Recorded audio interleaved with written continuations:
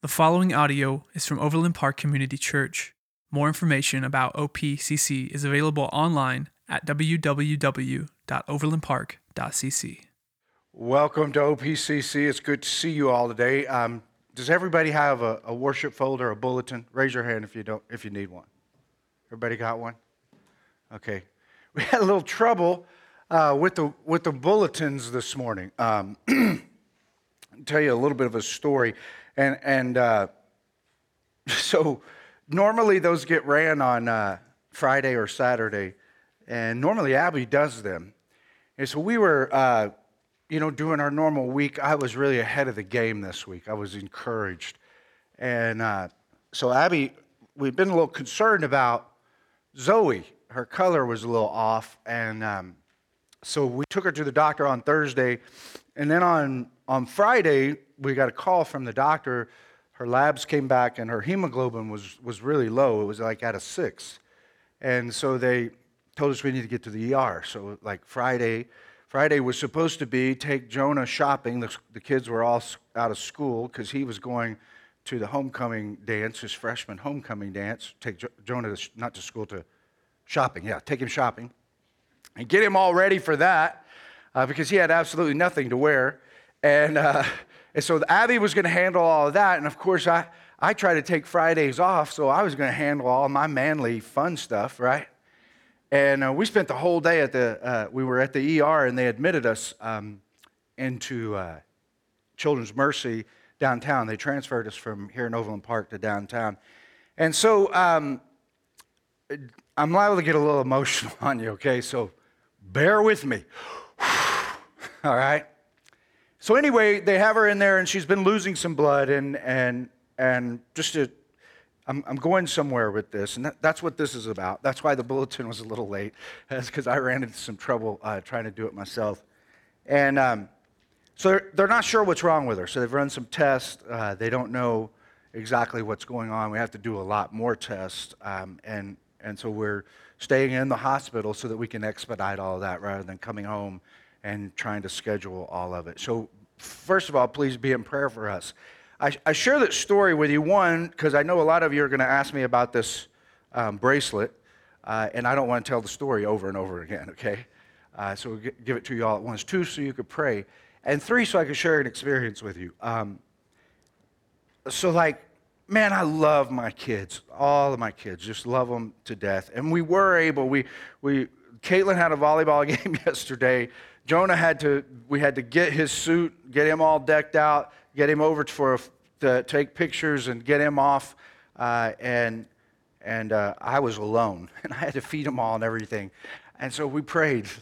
I said, I need somebody to pray today that the Lord would help us find this stuff quickly, get where we need to go, be with Zoe. And Jonah laid down a prayer there in the car, man, and we literally got it. We got the shopping done in 30 minutes, and he looked good. If you haven't seen the picture on Facebook, you need to go look. And he looked good. And so we got it all done, and so we're excited. But I want to tell you this story. The reason I kind of give you, one, I want to open up and let you see into my life. I think that's really important. When I'm going through a tough time, you need to know. Now, the temptation is keep this all in. Don't tell anybody. And so that's the temptation. That's the same temptation you face when you get some news about somebody in your family. You just kind of want to keep it all in, and that's not what, we're a family, and so we're supposed to share that with one another so we can help each other. So I want to model that for you. And the second thing is I want to tell you a little bit of a story that happened for me as I was driving down the road. It's no fun. You got all your kids. I love all of them. They all have if you have very many kids, you start figuring out they have special pieces of your heart. They have all of you. All of them have all of you, but each one has a special little connection with you. And my kids all know that I love to spoil Zoe. She's like the baby. And I let all of them know she's the baby. And so we kind of have fun with it. So when I was down at the hospital with her, Abby was doing some stuff with Jonah. He had to have a haircut, and so then we did an exchange as we were transferring downtown. And so I was down there with her for a few hours by myself, and then Abby came and relieved me, and I went to do some, I don't even remember, but I was driving away, and like you got your kid in the hospital, and you don't know. Like that just stinks, man. Like you just don't know. You don't know what, like you don't know. Like they don't know. You could tell they don't know, and it's just frightening, man. Like it's this uncertainty. And so I was talking to the Lord, and I was just telling him, Lord, like, I know you provide for me, and I know that you take care of me and my family, and I just in this communication with the Lord, this beautiful thing happened with he and I, and it was about like, Lord, I know like that you can take care of this, and I know like that it may not be anything real serious. It could potentially be an infection, or it could be something real serious, and I'm asking that you take care of it. But Lord, if you don't, and you want me to walk down a road, like I'm okay with that.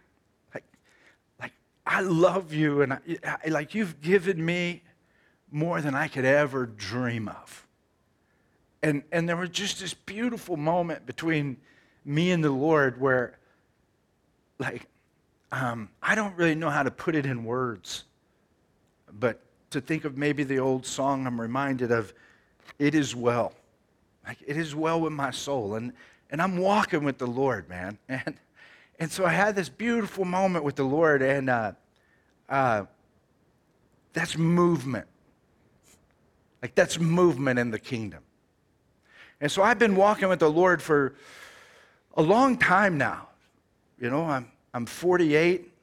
Started really like walking with him. Like I knew him since I was 9, but as a young adult, like really surrendering at 22 and kind of putting away some childish things, as Paul says.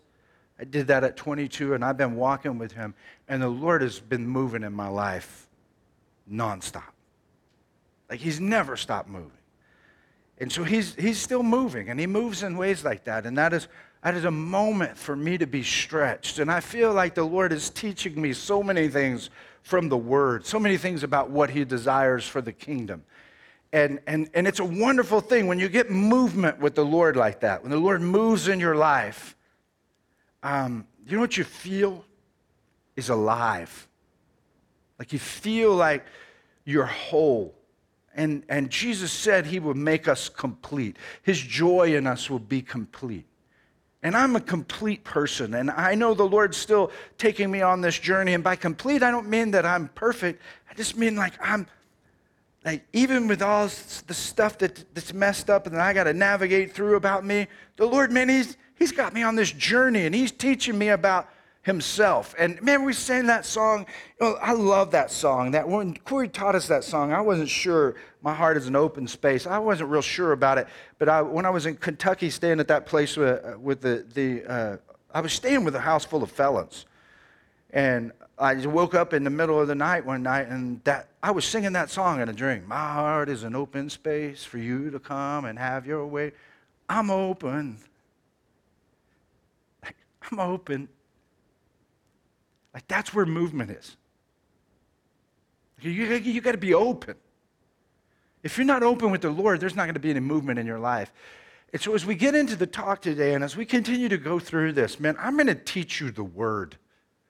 I'm going to teach you the Word as I see it written and as I interpret it and as the Holy Spirit empowers me to preach with power and demonstration. And so I want you to know that man, I'm here to help you.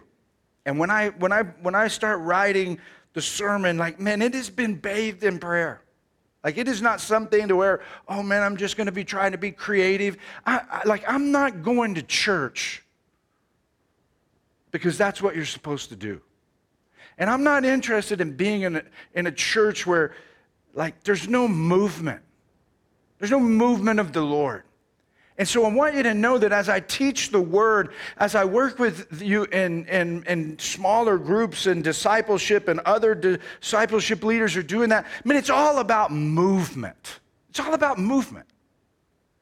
And the question is your heart an open space where he can come and have his way? Are you open? Jesus said, and when I think about all this, like when this starts to happen, when you have movement like this, it feels like something out of this world. And the reason is because it's something out of this world. Like it is something, you're not going to get it anywhere else. Like you're not going to get the feeling that is created of completeness and wholeness, what the Lord is trying to do in our lives, how he's trying to make us into the same thing as himself.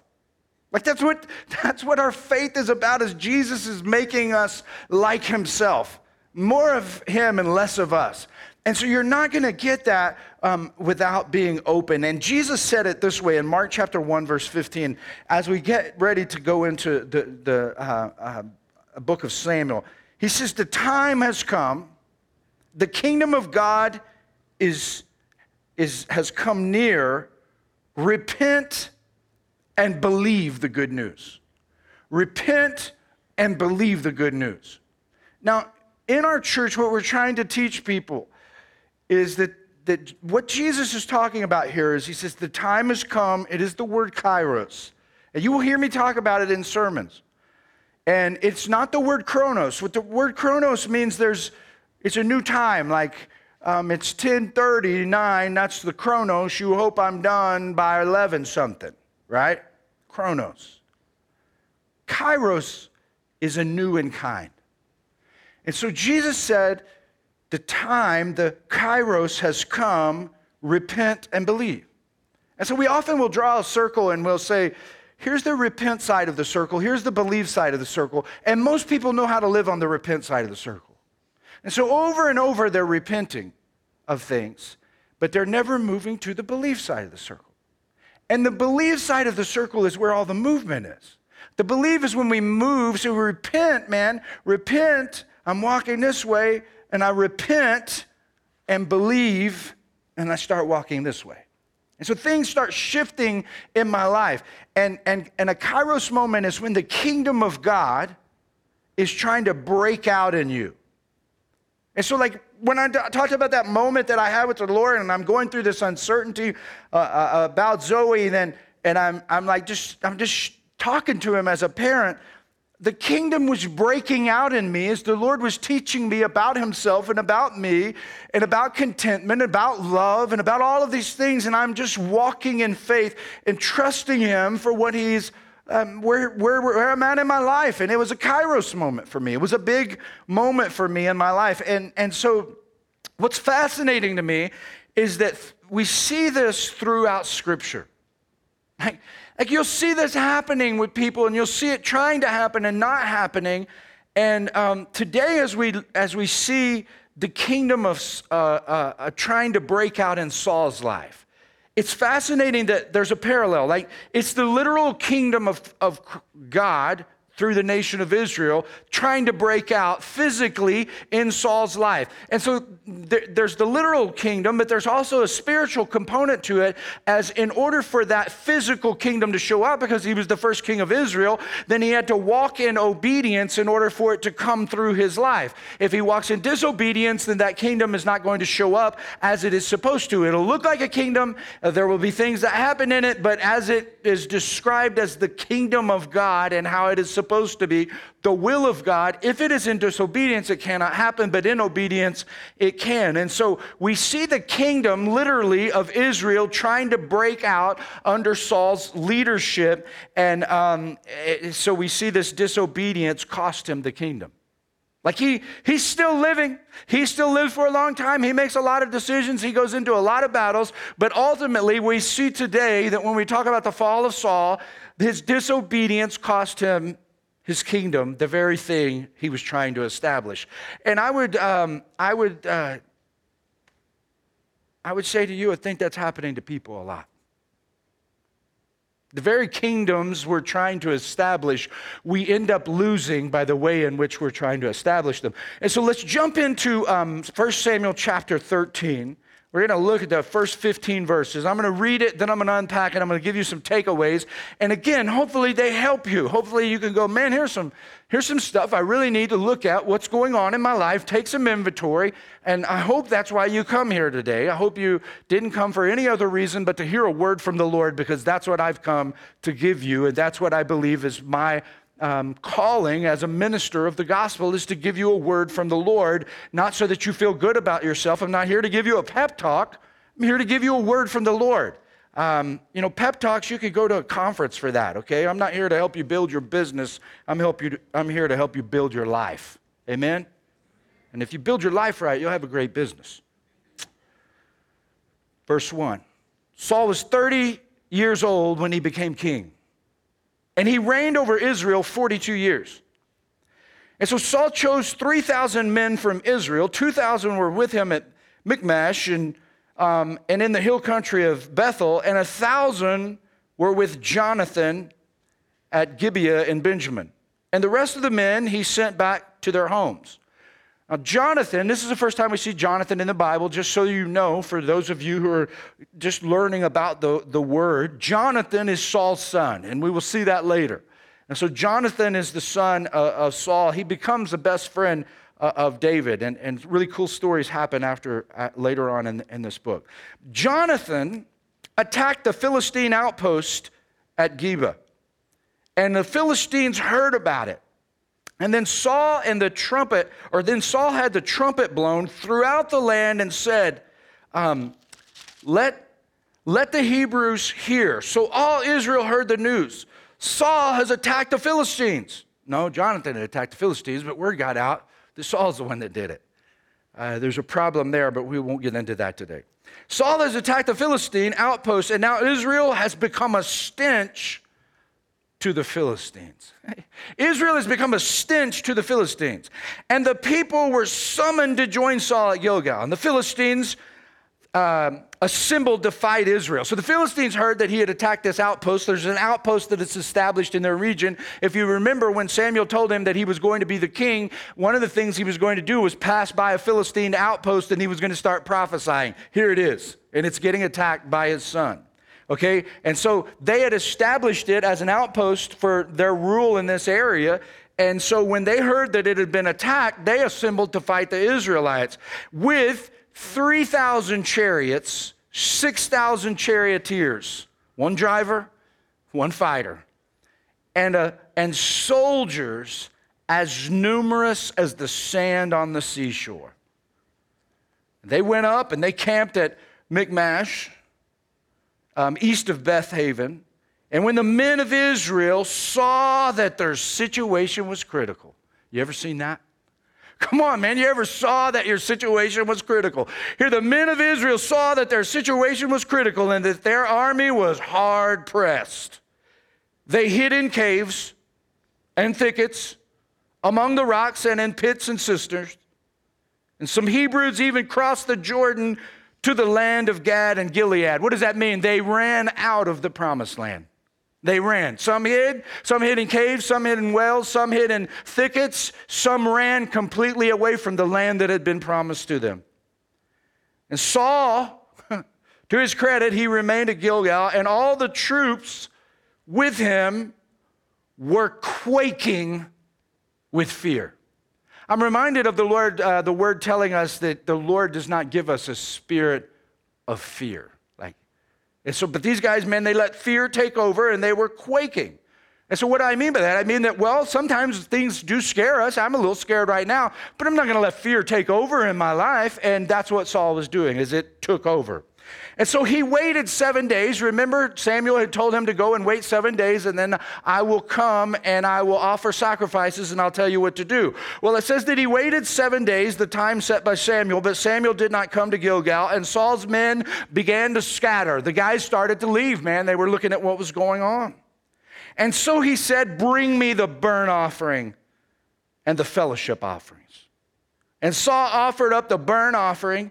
Just as he had finished making the offering, Samuel arrived, and Saul went out to greet him.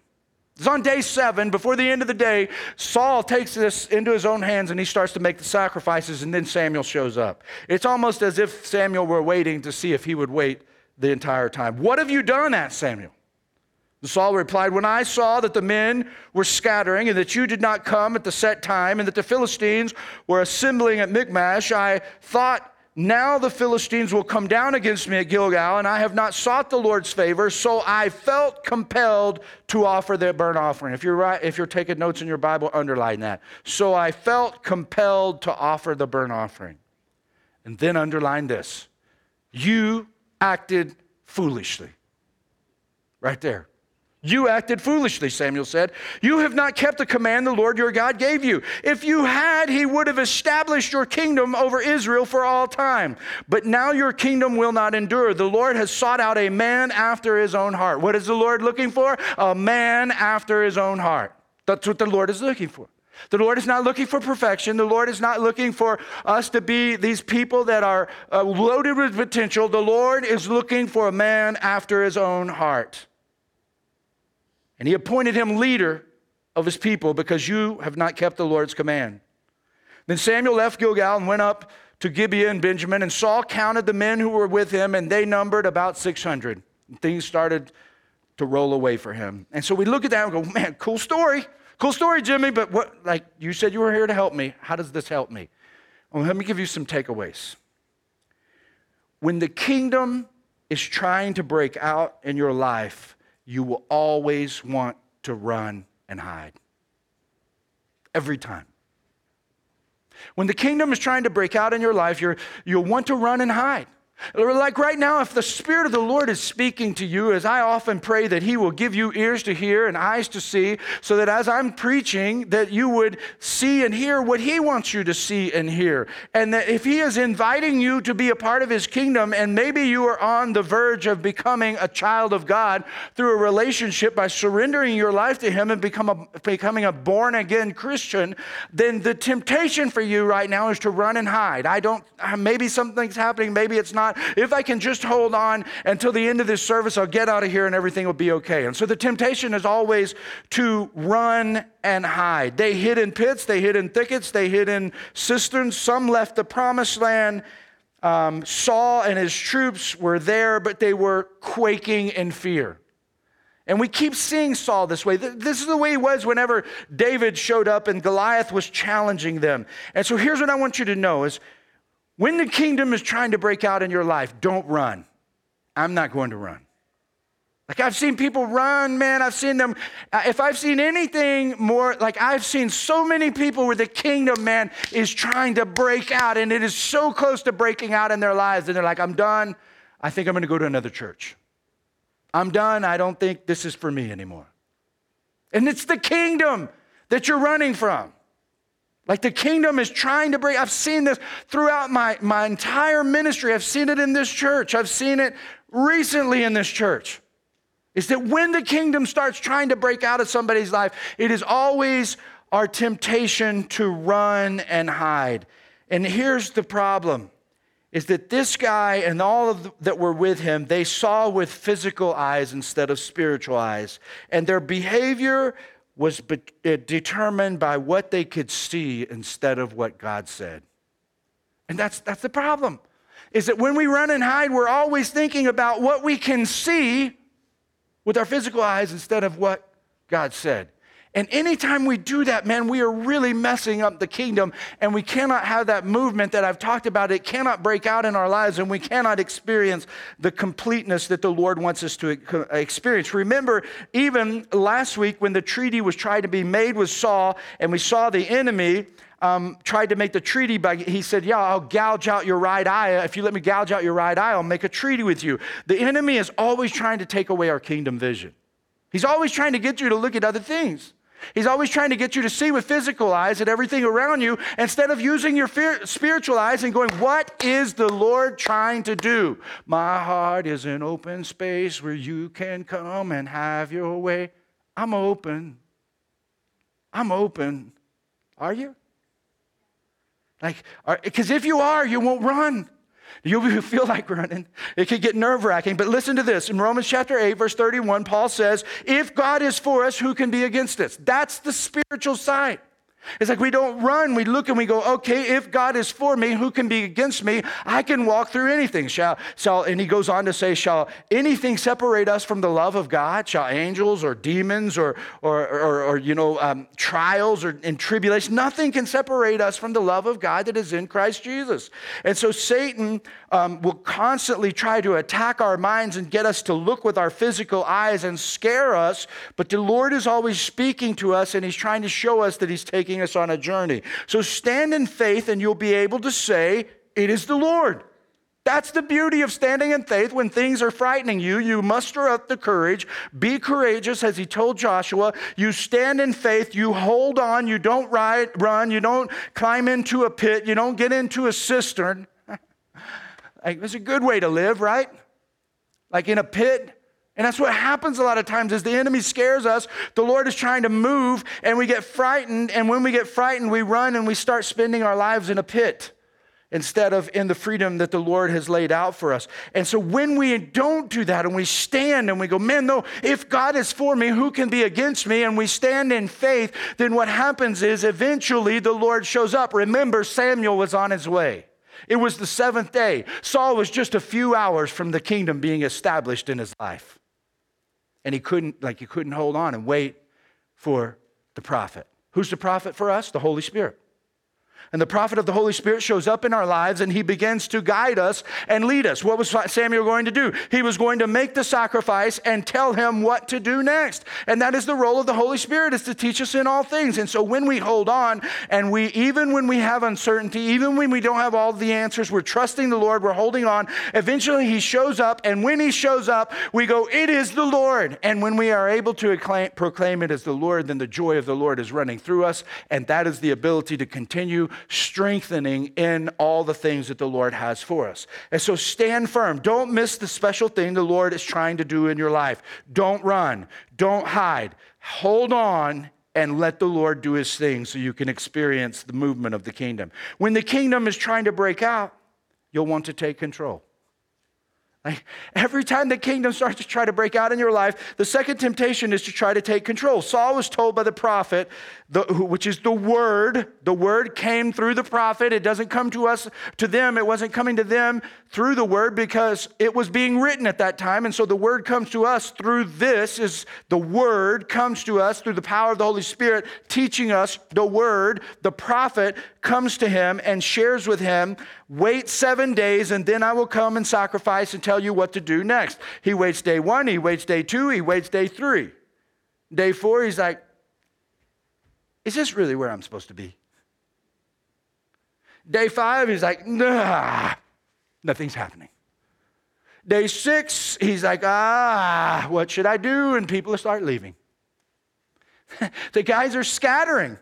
They're going to run and hide. He's standing there. He's quaking with fear. So the people around him are quaking with fear instead of standing firm in faith. And as he's quaking with fear and people start to scatter, eventually he breaks. He waits up to the 7th day, but not to the end of the day, only midday. As he sees the men start to scatter, he took matters into his own hands, and the decision was short-circuited. It short-circuited the will of God.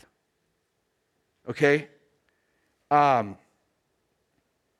This happens a lot, is that people and even ministries will short-circuit the will of God as opposed to trust him. And as they short-circuit the will of God, then the kingdom can never break out in an amazing way where we're scratching our heads and going, it is the Lord. Now we can build things and we can create things, but we will always be able to put our name on things. And we will see that that's what Saul does. He ends up building a statue of himself. He's building something to put his name on. And so in the instance of the kingdom beginning to break out, when we hold on, we see kingdom movement. But when we take things into our own hands, then we just short-circuit the will of the Lord. And the Lord often uses delays to test our obedience. And so continue to hold on. It's hard to trust when things appear to be slipping away, but that's when faith is needed most. Okay, so first takeaway is when the kingdom is trying to break out, you'll want to run and hide. The second is when the kingdom is trying to break out, you're going to want to take control. You're going to want to just take control of this thing. Now, here's the dangerous thing. Watch what happens, the third thing. When the kingdom is trying to break out, you'll want to excuse sin. Like, boom. Like, here's the cycle, man. Samuel says, what have you done? Like, he comes out, oh, there's Sam. Hey, Sam, how's it going? Sam doesn't have any time for small talk, and the word never will in your life. The word will hit you right between the eyes. What have you done? And what is his response? He made an excuse. The men were leaving. The Philistines were coming, and you didn't show. You know what he should have done? What have I done? He should have fallen on his face like David when Nathan the prophet came to him and said, you're the man. He repented. But that's a man after God's own heart. But Saul couldn't do that. What he started to do is like, well, the men were all running away and the Philistines were coming down and getting ready and you didn't show like you said you would, so I proceeded. He should have owned up and repented on the spot, but he was too proud to do so, and that's often what will keep the kingdom from breaking out in our lives. It's not sinning that ruins people. It's sinning and not repenting. And what does repent mean? Repent doesn't just mean I'm sorry. Repent means I'm sorry and I turn away from my behavior. Here's the big idea. Religion is foolish. It is foolish. Watch this. As you read this story, it seems like Saul is doing a good thing, but he's doing it in the wrong way. And religion is like that. It seems good, but it can be done in the wrong way. If there's no movement in our lives, we will risk replacing relationship for religion.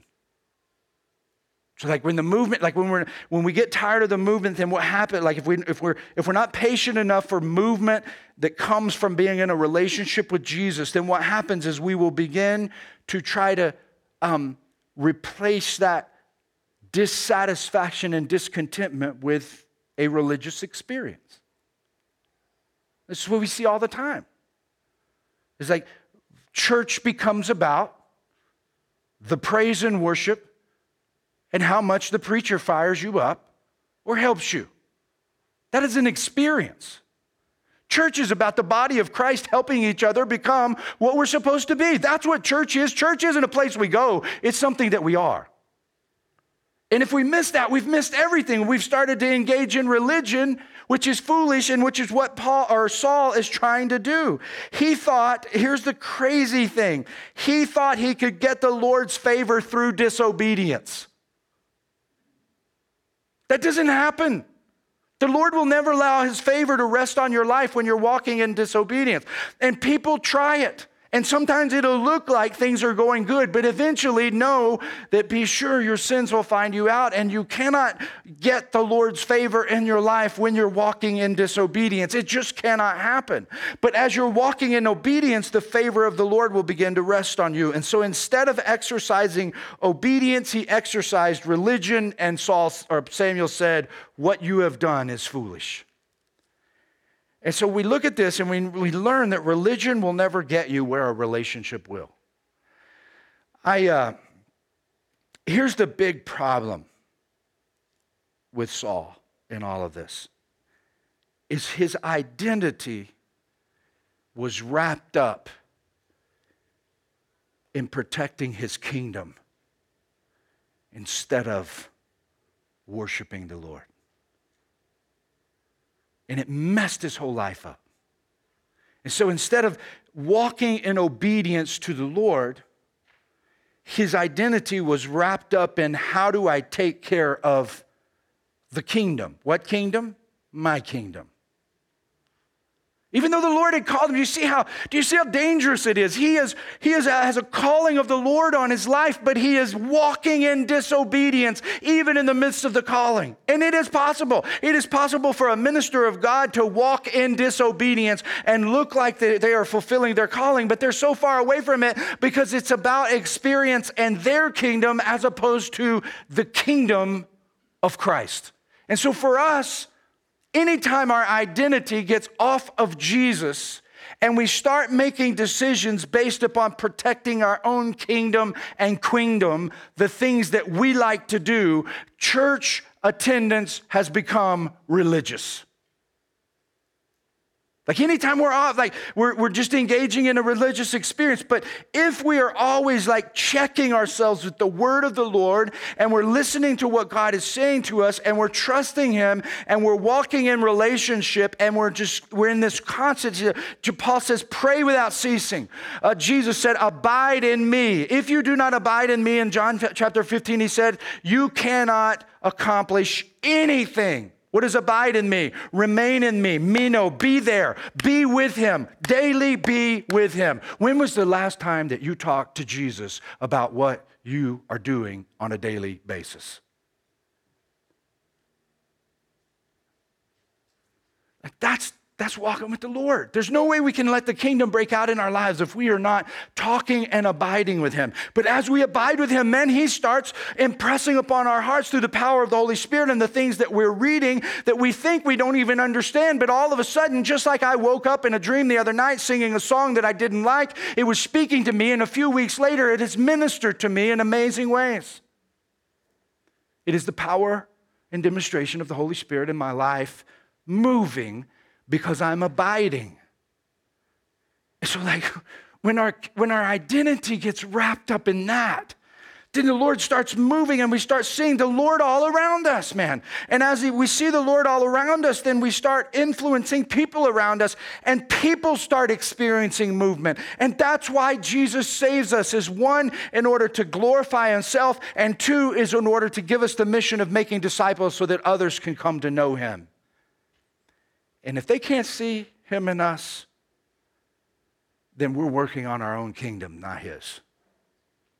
And so like, don't get caught up in that religion. Don't get there. Understand, man, the Lord wants to have a relationship with you. And as you walk through life on a daily basis and he's speaking truth into your life, if you will just try to work on having eyes to see and ears to hear, the Lord will impress upon you his truth. He will begin to reveal to you things in areas of your life that he wants to prune away. And then he wants you to step into that, let him cut it off. And as he cuts it off, it might be a little painful in the moment, but then it'll begin to be productive and you'll see the kingdom produced in your life. And it is the joy of the Lord that will sustain you in the midst of anything that you face on this side of eternity. And it is what will make you at home when you get on that side. If you can't experience joy, the joy of the Lord on this side of eternity, I don't think you'll make it into the other side. Why would you? You couldn't. It'd be impossible. The fruit of the Spirit is what's going to be the thing that establishes whether or not we know the Lord in the first place. And so the only way to produce the fruit of the Spirit in our lives is to be walking in obedience. Joy comes as we obey. And so as we step into these moments and we trust the Lord, as frightening as they may be, he begins to move in our lives and produce the fruit. And all of a sudden we're walking in fellowship with him and life becomes meaningful and things not so much. And that's the secret to life. And that's why Jesus said, the thief comes to steal, to kill, and destroy. But I've come. Listen, church. This is what your Lord said. I have come that you might have life and have it abundantly. Thank you for listening to audio from Overland Park Community Church in Overland Park, Kansas. For more information, visit us online at www.overlandpark.cc.